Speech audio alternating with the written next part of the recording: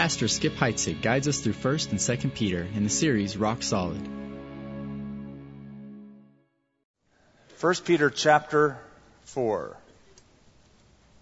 We're going to begin in verse 7, but let's begin at the beginning. Let's pray together. Father, we count it a privilege to be able to examine carefully and reflect meaningfully on the words of a man who walked with your Son as one of his closest friends and followers, Peter. We love Peter and we relate so much to him because we see so much of us whenever we hear him speak or do things that he does. He's impetuous. He says what he thinks. He wears his heart on his sleeve. He made mistake after mistake, and yet, here's a man, a common fisherman that you used so amazingly that this letter and the next one are the letters of Peter. Inspired writings, the infallible Word of God, through the mouth of a man who was himself fallible and limited and weak. And so, Lord, it just causes us to imagine, if you can use Peter, what you might be able to do through every one of us. So we give you our hearts, and in this study we give you the very best of who we are. We give you our attention. It's our worship. We've said some things to you in the last few minutes in the songs that we have sung. And now we want to hear from you in your word. In Jesus' name. Amen. Tomorrow. Tomorrow is what comes after today. Although we have no guarantee that it will actually come at all. But we have a hunch that it will. We think that it will just keep coming. And that is because of a simple fact. Today used to be yesterday's tomorrow. And it came. And because those days just sort of keep piling up and keep on coming, that's why we often say, I'll do it tomorrow. I can't finish it today, so I'll do it tomorrow. So we bank on the idea that we're just going to have more and more and more tomorrows. But you also know that tomorrow is a very elusive idea. That the more tomorrows we get under our belt, the shorter they look. They become shorter incrementally each day. When you're young, you think you have oodles of tomorrows. They just never end. I mean, think of it. If you're 2 days old, tomorrow is half your life. But the older you get, days seem to be shorter. I remember when I was a little kid in school and I had a teacher named Miss Feiner. She was a beautiful gal and I just thought she was awesome until she announced to our class her age. She said, it's my birthday and I'm 25 years old. And I remember thinking, goodness, 25. That's old. She doesn't have many tomorrows left. Because I, on the other hand, was thinking I have an infinite number of tomorrows left. Then there were my parents, and they were just so old to me. I thought they can't have many tomorrows left at all. They've used most of them up. It's like the little boy who said to his grandpa, "Grandpa, were you on the ark?" Grandpa said, "Of course I wasn't on the ark." The little boy still couldn't get it, so he said, so then why didn't you drown? And he just thought, you're at least that old. How did you survive the flood? The truth is, one day we will have no more tomorrows at all left.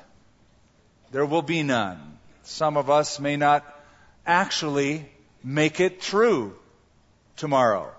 That's one of the facts of life. Like the patient who went back to see his doctor after a series of tests, and the doctor said, well, the tests came back, and I've got good news and I've got bad news. The good news actually is you have 24 hours left to live. And the patient said, how could that be good news? Well, what could be worse than that? The doctor said, the bad news is I was supposed to tell you yesterday that you had 24 hours left to live. So here's my question. How would you live if you had no tomorrow?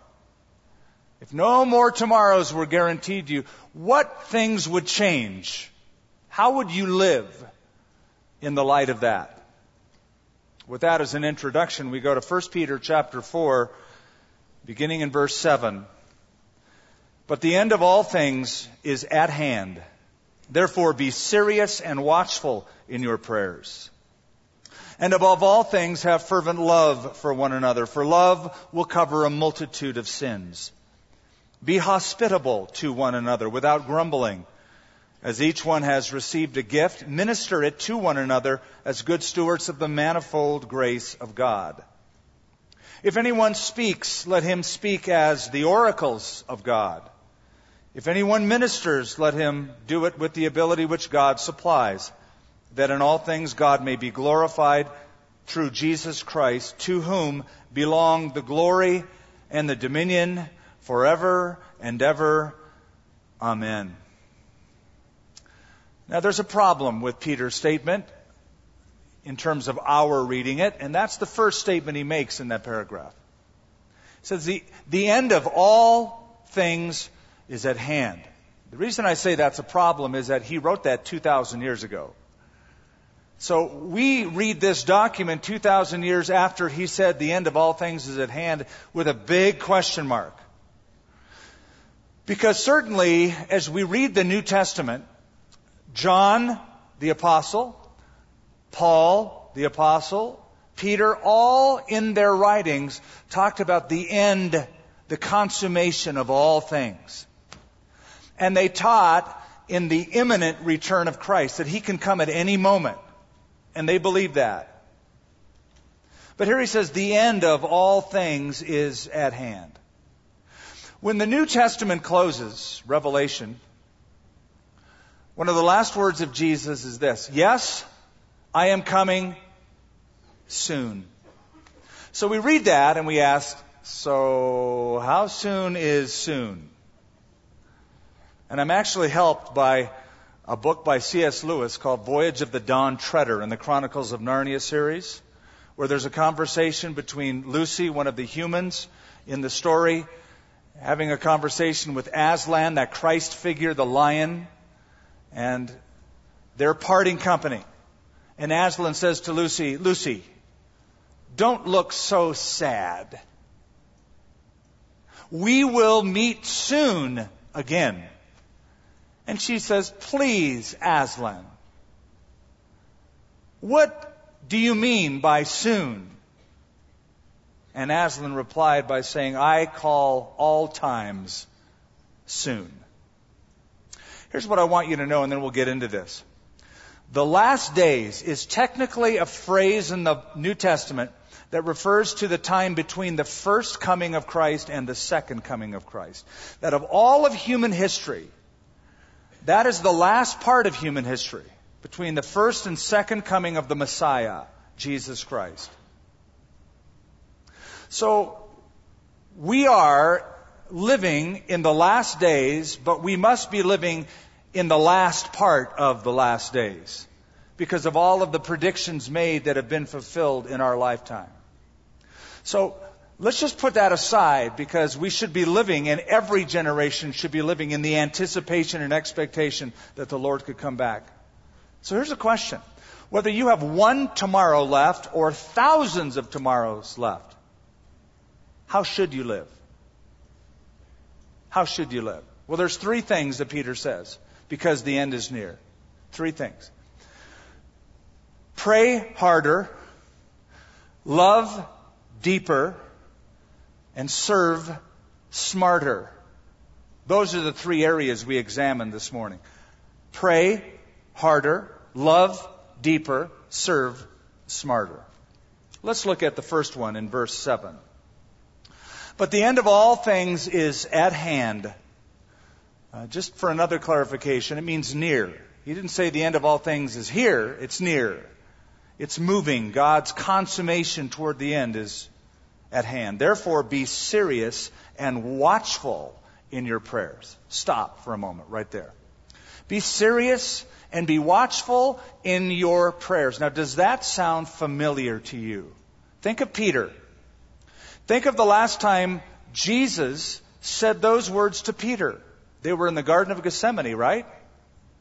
Remember when the Lord brought Peter, James, and John into the Garden of Gethsemane, and he said something to the effect of, my soul is exceedingly sorrowful, even to the point of death. Watch with me. So Jesus goes away, prays, comes back, and he finds them what? Are they watching? Yeah, they're watching the inside of their eyelids is what they're doing. They're sawing logs. And so the Lord Jesus said to them, what? Couldn't you watch with me 1 hour? And his final exhortation, watch and pray.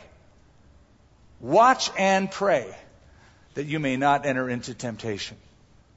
So here's Peter sort of resurrecting that idea when he writes these words, the end of all things is at hand, therefore be serious and watchful in your prayers. How do you live like there's no tomorrow? Pray harder. Pray harder. Now I've noticed something whenever a sermon is discussing prayer, people get a little bit nervous. We're not particularly fond of sermons, messages about prayer. You want to know why that is? Because we don't do it much. That's just the honest truth. Prayer isn't huge on our priority list. And so whenever somebody talks about it or we read a book on it, we fidget a little bit. One source said the average Christian prays 45 seconds a day, and that's usually over a meal.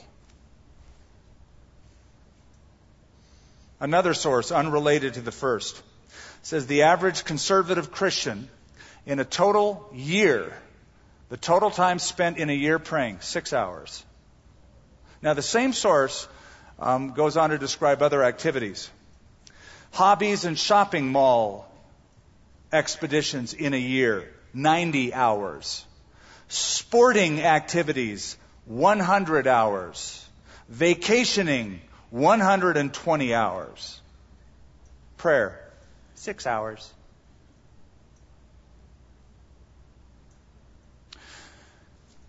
I'm not here to heap guilt on you. You're going, didn't work. So let me be honest with you. I'm here to confess my own inadequacy in this area. See, I have a problem in my Christian life. Me. And it's the loss of passion over time. The loss of passion over time. It's like spiritual entropy. It happens. I can think back to my early Christian walk when I discovered prayer and it dawned on me. I am in conversation with the Creator of everything. He is listening to my words. Moreover, He's very interested in what I have to say, and He wants to help me. And I remember that dawning on me, and it made such an impact on me that I would go camping. I was single. I would go camping 2-3 days, and I'd fast and pray. And it was some of the most exhilarating times of my life. But as time went on, as tomorrows kept coming, I just found that passion sort of leaking out. It wasn't what it used to be anymore. Prayer becomes professional and contained. What Peter seems to be saying, if I'm reading it accurately, is that as your tomorrows become fewer, your prayers, you should pray harder. As time takes its toll, as time casts its shadow on the path of your life, what will sustain you more than anything else is a solid prayer life. The end of all things is at hand. Therefore, be serious and watchful in your prayers. Now back to my own experience. The reason all of that happened to me and happens to me, it happens to me all the time. It's part of the life of a believer that we deal with. Can be summed up by what Jesus said to the church of Ephesus in Revelation chapter 2. He said, I know your works, I know your patience, I know all the stuff you do. You're very active, you're very busy, but I have something against you. I don't like it when Jesus says that. I've got something against you. What is it? You have left your first love. You've left your first love. One translation, the New Living, says, you don't love me like you did at first. There's been a cooling of passion. There's been a waning of commitment. At first, it was really good, but you don't love me like you did at first. You have left your first love. By the way, don't misquote that. I hear some people say, Jesus said, you have lost your first love. You don't lose it, you leave it. You walk away from it. You make conscious choices not to need Him as much as you did. And that has been my problem. You've left your first love.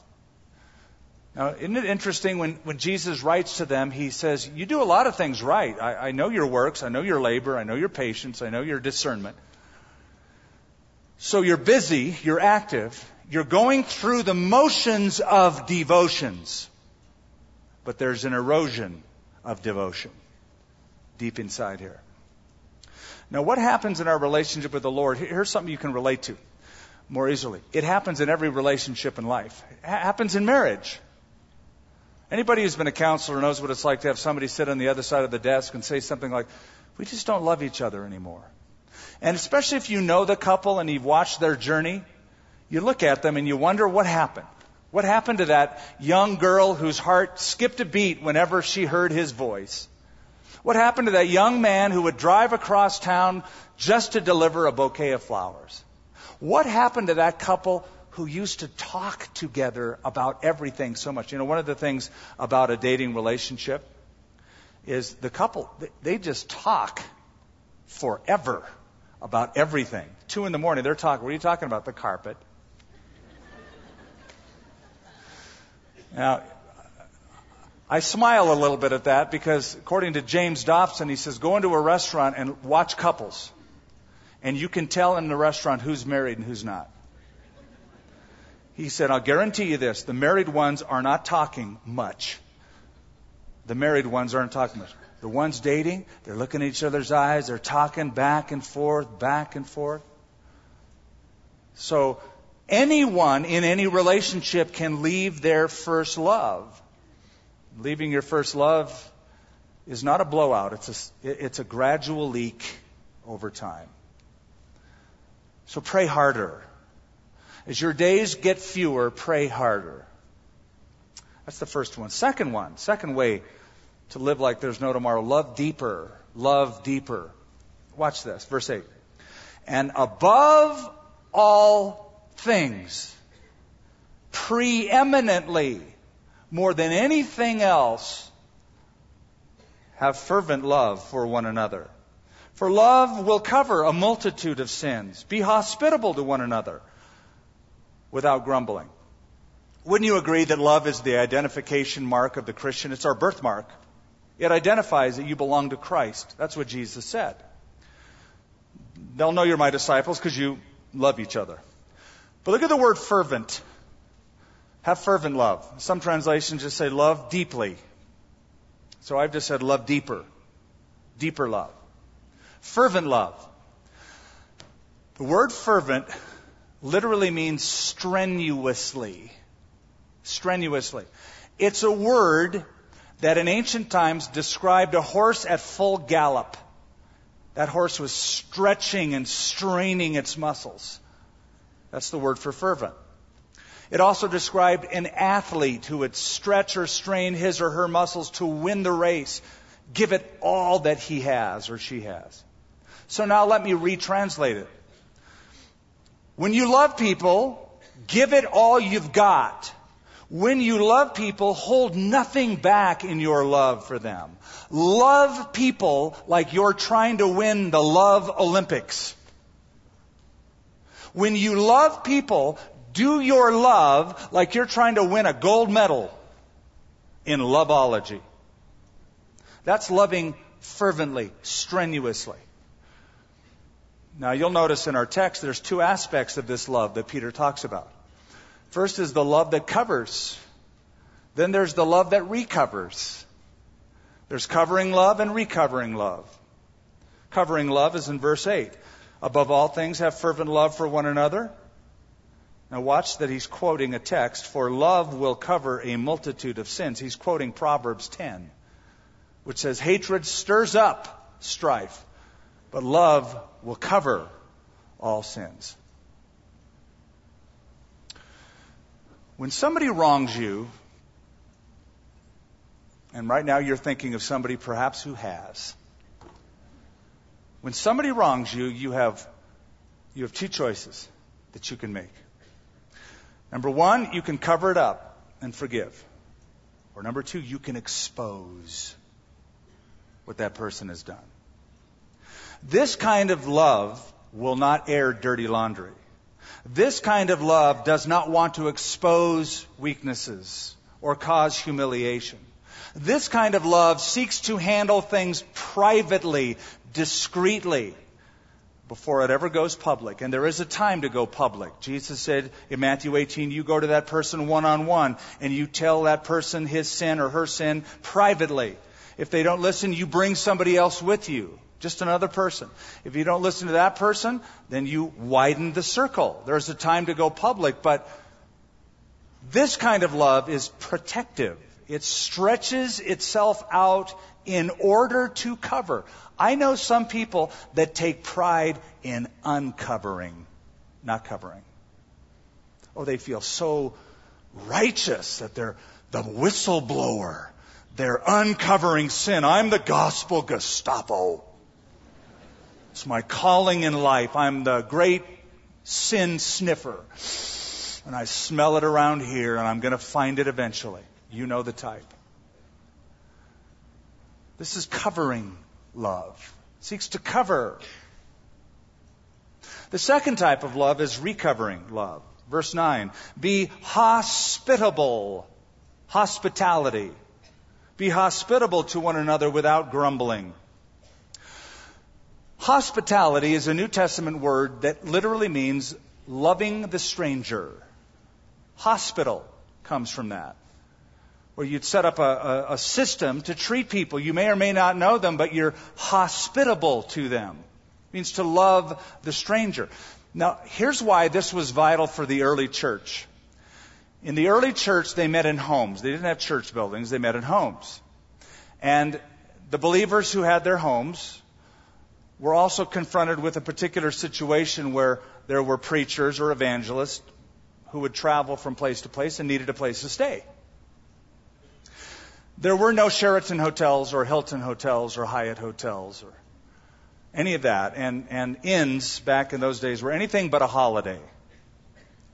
So because of that, you'd open up your home to them.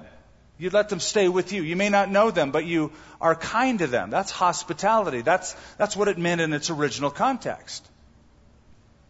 Be hospitable to one another without grumbling. Show love to the stranger. Go out of your way to help them recover these servants of God that are traveling through. Bring them in and refresh them. Let them recover. This is recovering love. I read a little article about Albania, the country of Albania, that hospitality is so part of their culture. They actually love the idea that no matter how poor they are, they have stashed some special provisions and food in case a stranger comes through.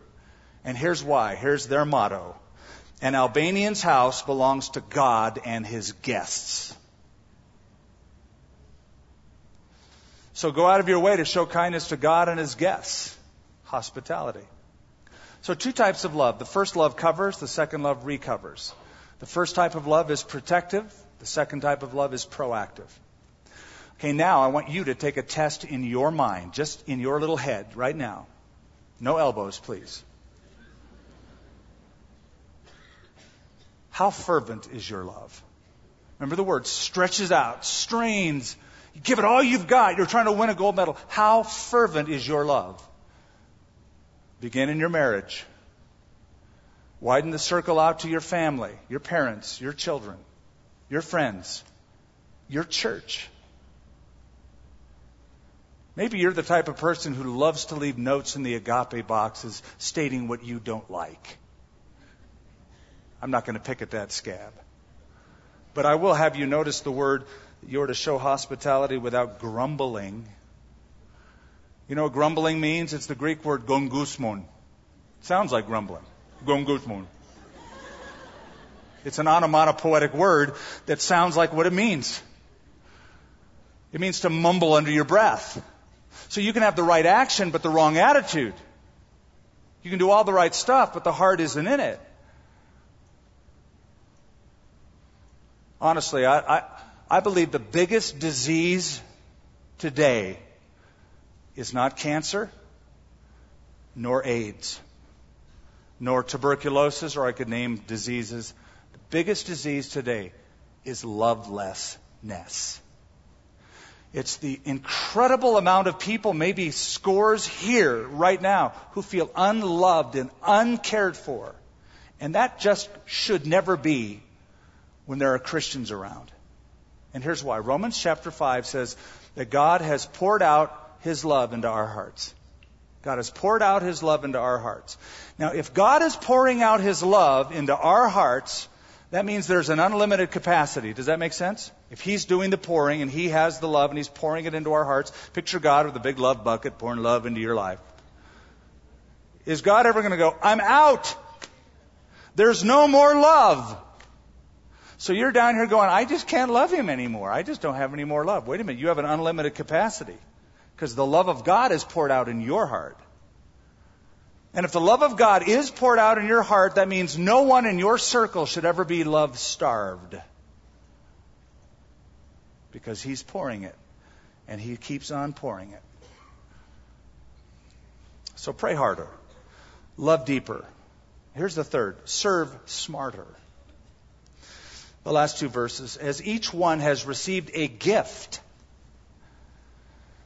minister it or serve one another with it, as stewards of the manifold grace of God. If anyone speaks, let him speak as the oracles of God. Or if you're a speaker, if God called you to that, speak as though God is speaking through you. If anyone ministers or serves or helps, it could be translated, let him do it with the ability which God supplies, that in all things God may be glorified through Jesus Christ, to whom belong the glory and the dominion forever and ever. Amen. 2 verses that have 5 truths. Allow me. Number 1, every Christian has a spiritual gift. Everyone has some gift, spiritual gift, some spiritual enabling capacity to help somebody else. Every believer has one. That's number 1. Number 2, your gift may be different than somebody else's gift. Number 3, whatever gift you have, you should use it to help other people. Number 4, some gifts are noticeable, others are unnoticeable. All of them are helpful. Truth number 5, the reason we share our gifts with other people is to glorify God. Please notice that. That in all things God may be glorified through Jesus Christ. The reason we serve is to give God glory, which seems to me to infer that if you are not involved in sharing the gift God has given to you, God is not getting as much glory as He could.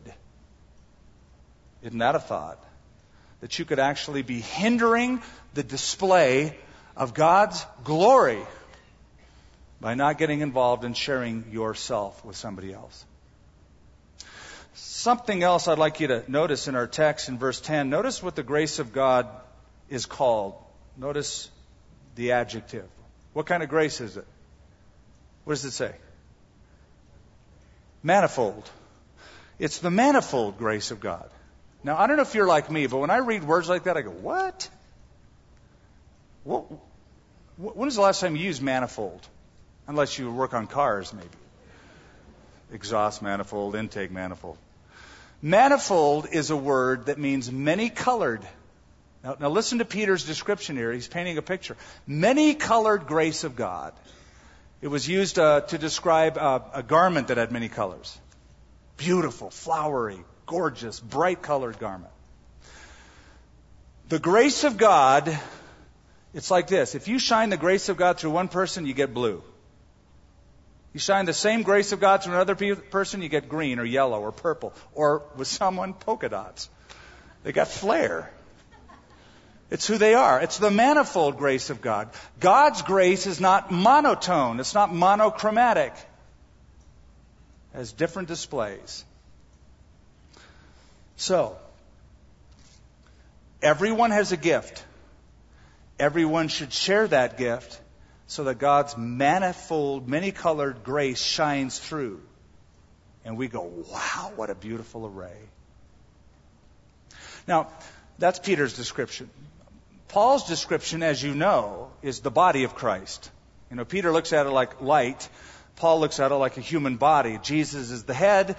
You and I are the different parts. And the head, the brain, communicates to the parts what to do, where to go, and everything operates smoothly together. But here's the grand point of both of those analogies. Every single spiritual gift, including the one or ones that you have, are all needed. The church needs every gift you have. No gift is too small. No person is too insignificant. I'll give you an example. 3 decades ago, for some of you you don't even remember it. That's okay, I'm dating myself, I don't mind. 3 decades ago, I remember when Ronald Reagan, who was president, was shot and put in the hospital for 2-3 weeks. What I remember about the incident is that though the chief executive officer of the United States of America was incapacitated for 3 weeks, the country didn't stop. It kept running. Arguably, the most powerful man on earth is in the hospital. Kept going. Didn't shut down. Just a couple years afterwards, in Philadelphia, the garbage collectors protested and stopped working. The city almost shut down. In fact, the newspaper said if the strike continues, the city will be shut down. Now, I step back from both of those news stories and I have this question. So who's more important? The President of the United States of America or the trash collectors in Philadelphia? You know what the answer is? All the above. Both. All of them are. One is no more important than anyone else. They just have a different function.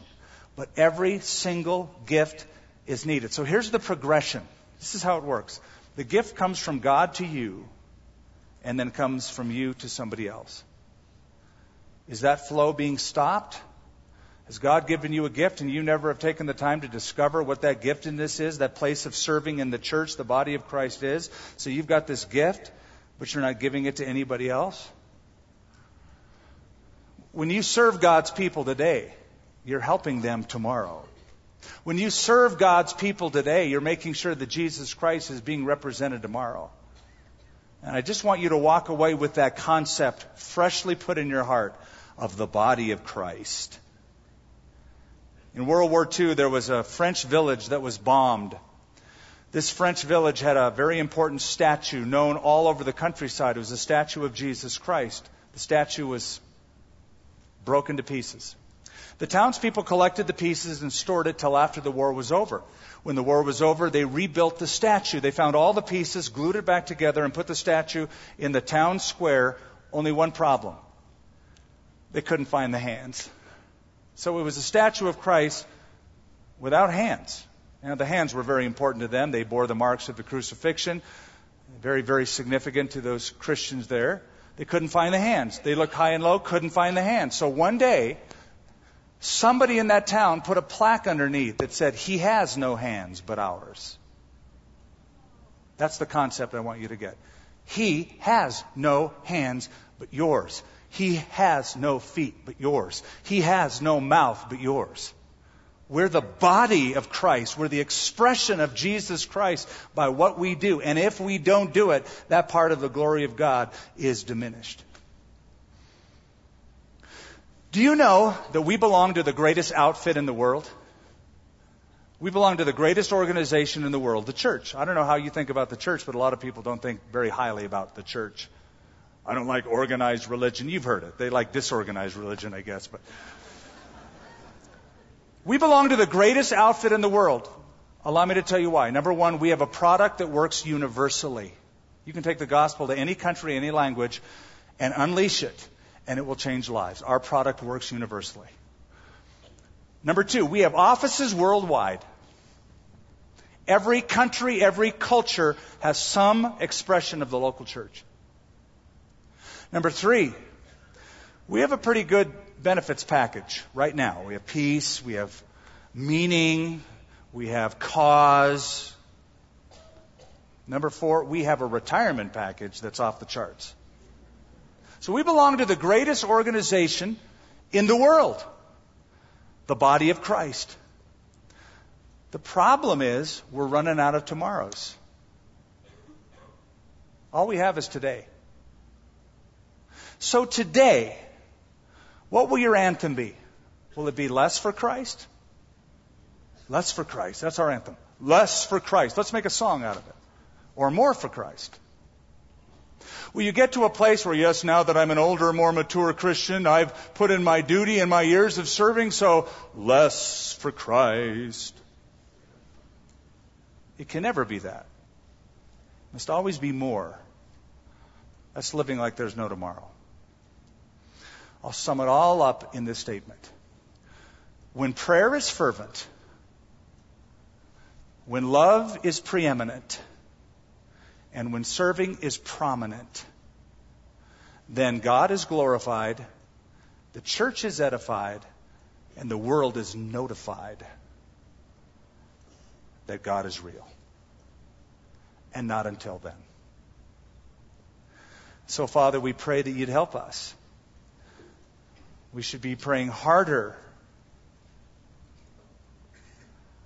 A fervent, meaningful love for one another. And being smart about the use of our energy in the body of Christ. Discovering what our gift is, what we're good at, and letting you fit us in to contribute to the benefit of all. The glorification of God, the edification of the church, and thereby the notification to the world. Would you help us? Simply ask, return us to that first love. In Jesus' name, amen.